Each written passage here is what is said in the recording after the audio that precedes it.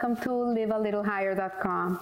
Next Sunday night, the 25th of Kislev, we will be celebrating the holiday of Hanukkah. And we know that this month of Kislev really is known for this very special celebration of the month of the holiday of light, which is the transformation of darkness into light. This is the representation of this holiday. So the name Kislev derives from the Hebrew word kesel, which means security, trust, and also the month of Kislev is known for the Hasidic Yom Tov of the 19th and 20th of Kislev, Yutet Kislev, in which the Alter Rebbe Shneur Zalman of Liadi in 1798 was released from prison, and he was able to bring out all his knowledge to the world. So it is a very important month. It's a month of a lot of light, of a lot of transformation, of a lot of miracles. And so we see that this word kesel, which means security or trust, which is bitachon actually, is the foundation of the month. So the miracle of Hanukkah reflects the active trust of the Hasmoneans in God that drove them to stand up and fight the few against the many, against the Hellenistic Seleucid kingdom, and they won. So the Rebbe Lubavitch, he says that the miracle really was that when the Jewish people came into the Beit HaMikdash, when they came into the Beit HaMikdash, into the Holy Temple, which had been completely desecrated, it was violated, it was abused. The miracle was that the Jews looked for that curse of oil that was still pure. And this is the miracle. And so we see that, that in reality, this curse of oil represents that inner light that we all have within ourselves. It's really that spark of God that we have within us, that no matter what happens in our lives, no matter what happens if we're abused or if we are mistreated or we did something in our lives that is not a right thing to do, no matter what, if we connect to the purity of our neshama, we can always transcend and we can always transform, and we can always bring out that innocence that we have no matter what. And this is the way in which a person can really get rid of trauma, is when they connect to that inner holiness within them. And that's what gives them the courage, the strength to be able to jump whatever happened in their lives and continue life in a purposeful, meaningful way, bringing light to the world. So from Tzvi Freeman, I got this article which is called Who Needs Darkness? It's an incredible piece that he wrote. And Hanukkah, we're always focused on the light. But really, to be able to have light, you need a backdrop of darkness. If you're in the light, you can never see the light. So it is because of the darkness that we're able to see the light. And so the question is that darkness seems to be a default position, the regular state of things. And why does our Creator plunk us down to despair, misery, and sorrow, and then ask us to struggle upwards towards the light? Why not, out of love for His creations, just make everything beautiful and light?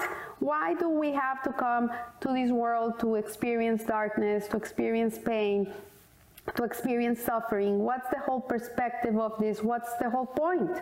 So we see that if Hashem would have put us in this world, in a beach with a piña colada every day of our life, we would completely dry out. There's no way that we could ever shine our light.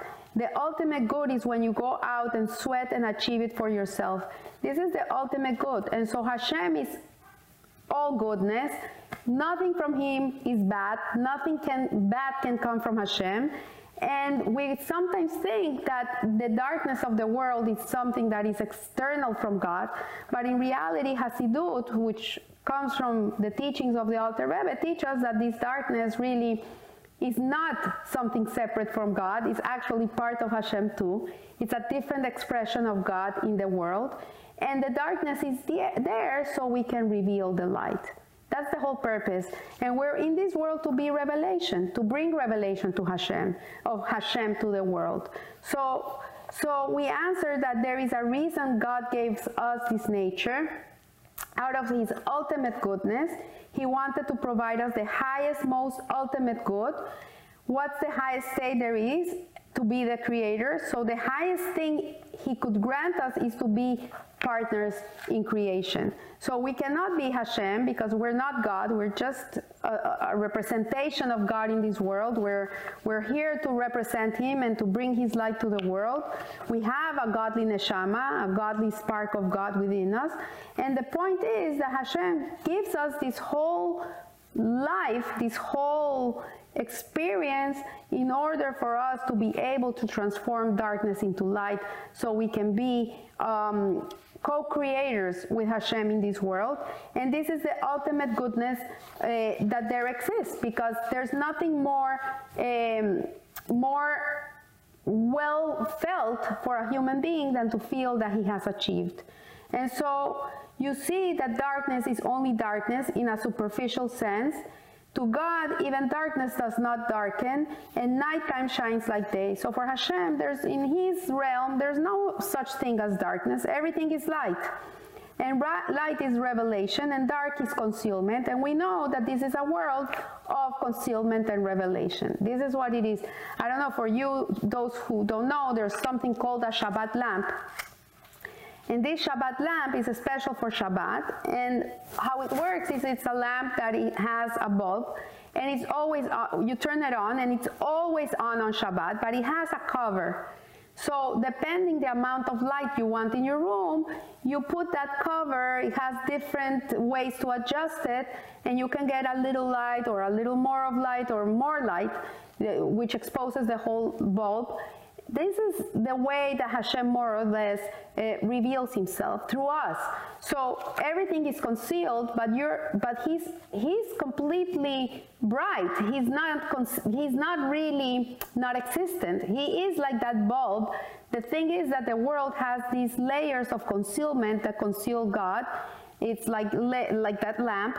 But the Jew, when he learns Torah, or when he does a mitzvah, when he acts in a mensch-like way, he brings a kiddush Hashem of God in the world, then what he's doing is that he's taking away these layers, and he's being able to allow that light to be revealed. So we see, for example, that there's things in life that are not completely exposed. Like, for example, a person writes a poem, and you read the poem, and it's very beautiful, but you really need someone to explain to you the whole idea behind that poem. Or for example, I'm an artist and I paint, and my paintings are a reflection of ideas that I have, but a person that stands and looks at the painting has no idea what really is going on within me when I painted that painting. So they asked me to explain it, and there's a way that they see it, and then there's the revelation of why that painting was done in such a way. So we see that there's something very, very important here that is taught to us that brings a lot of depth into why we have darkness. And in reality, is that in the darkness, we can really get to know Hashem. And in the darkness, we can really, really get to see things that we would never be able to perceive or experience if it wasn't for that darkness. So darkness talks to us. Whenever you're in a dark place in your life, think about it. What is this darkness teaching me? And when you see people that struggle in life, that they have gone through hardships and struggles, once they have overcome the struggles and you go and you talk to them, there are people that have so much knowledge and wisdom, and they have so much understanding of things in life that they would have never, ever, ever have that knowledge and experience if it wasn't for the struggle. So the struggles each of us endures with the darkness of our world parallel the challenges of the students and or the person that is looking at the painting. And the darkness is the information.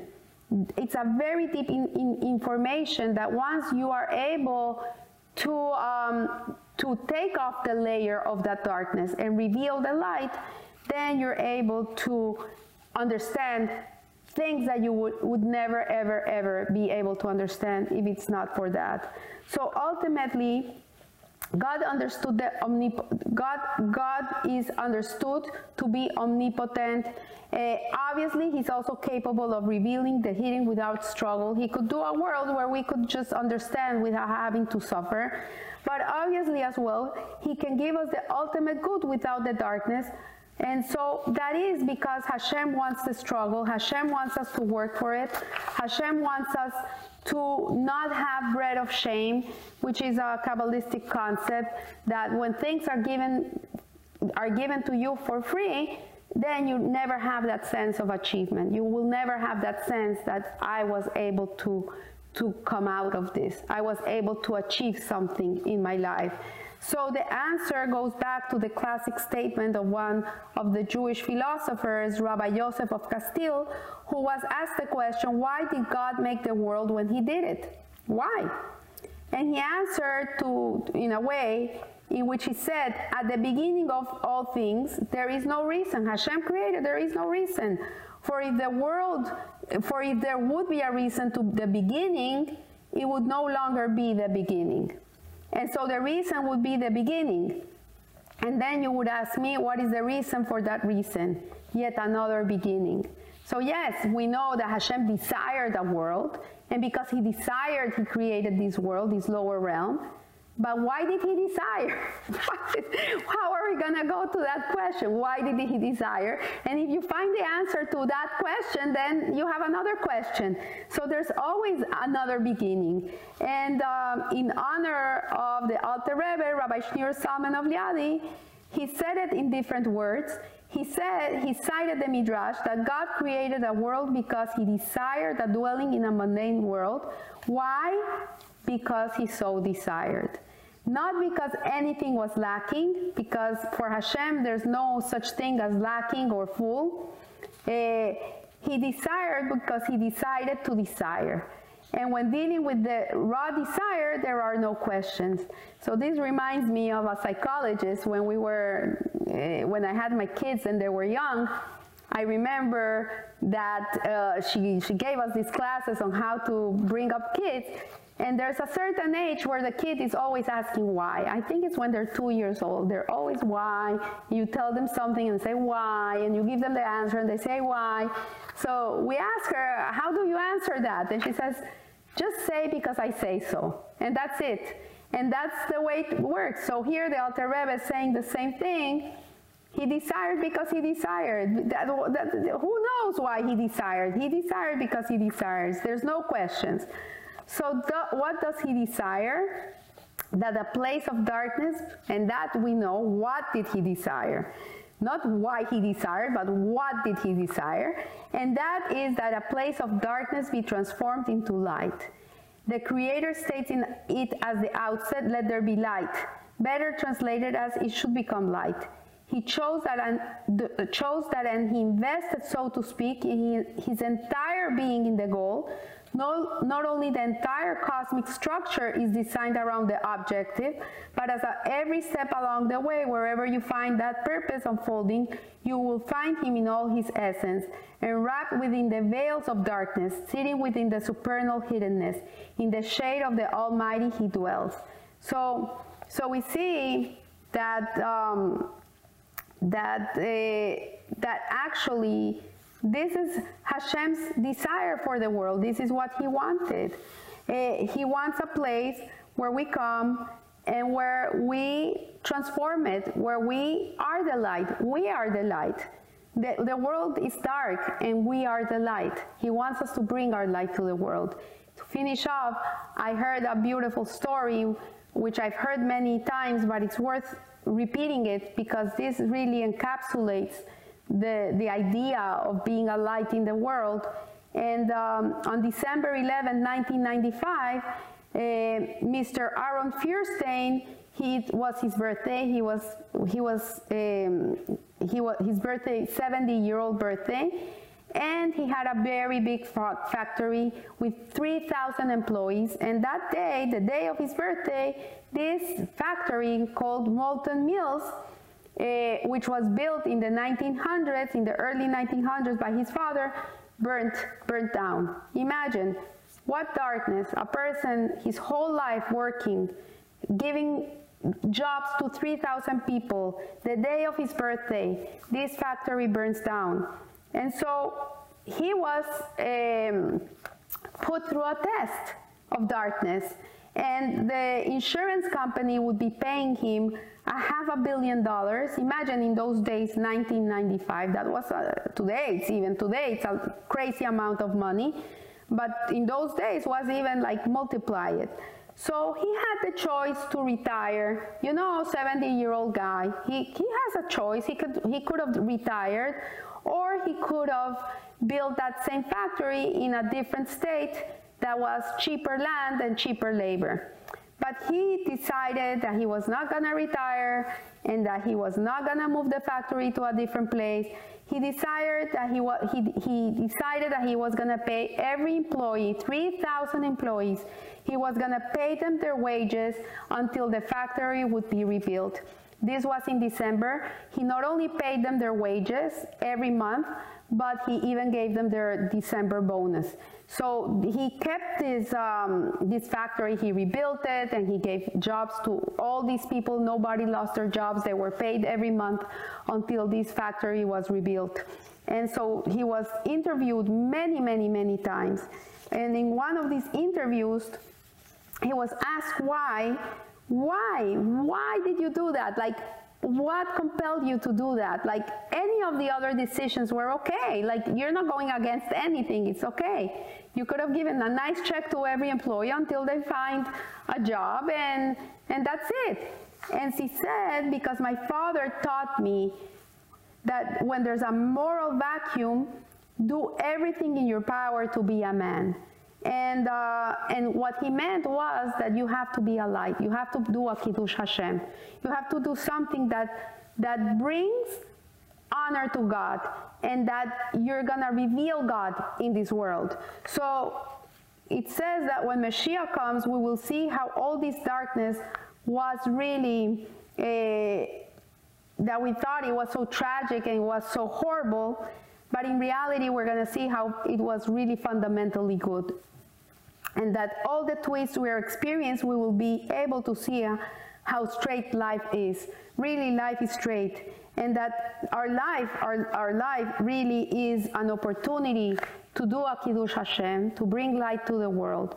Every time you're put into a dilemma, a moral dilemma of doing right or wrong, whenever you do what's the right thing, even if you're going to lose from it, even if it's not the thing that is in fashion, in reality, what you're doing is you're revealing God.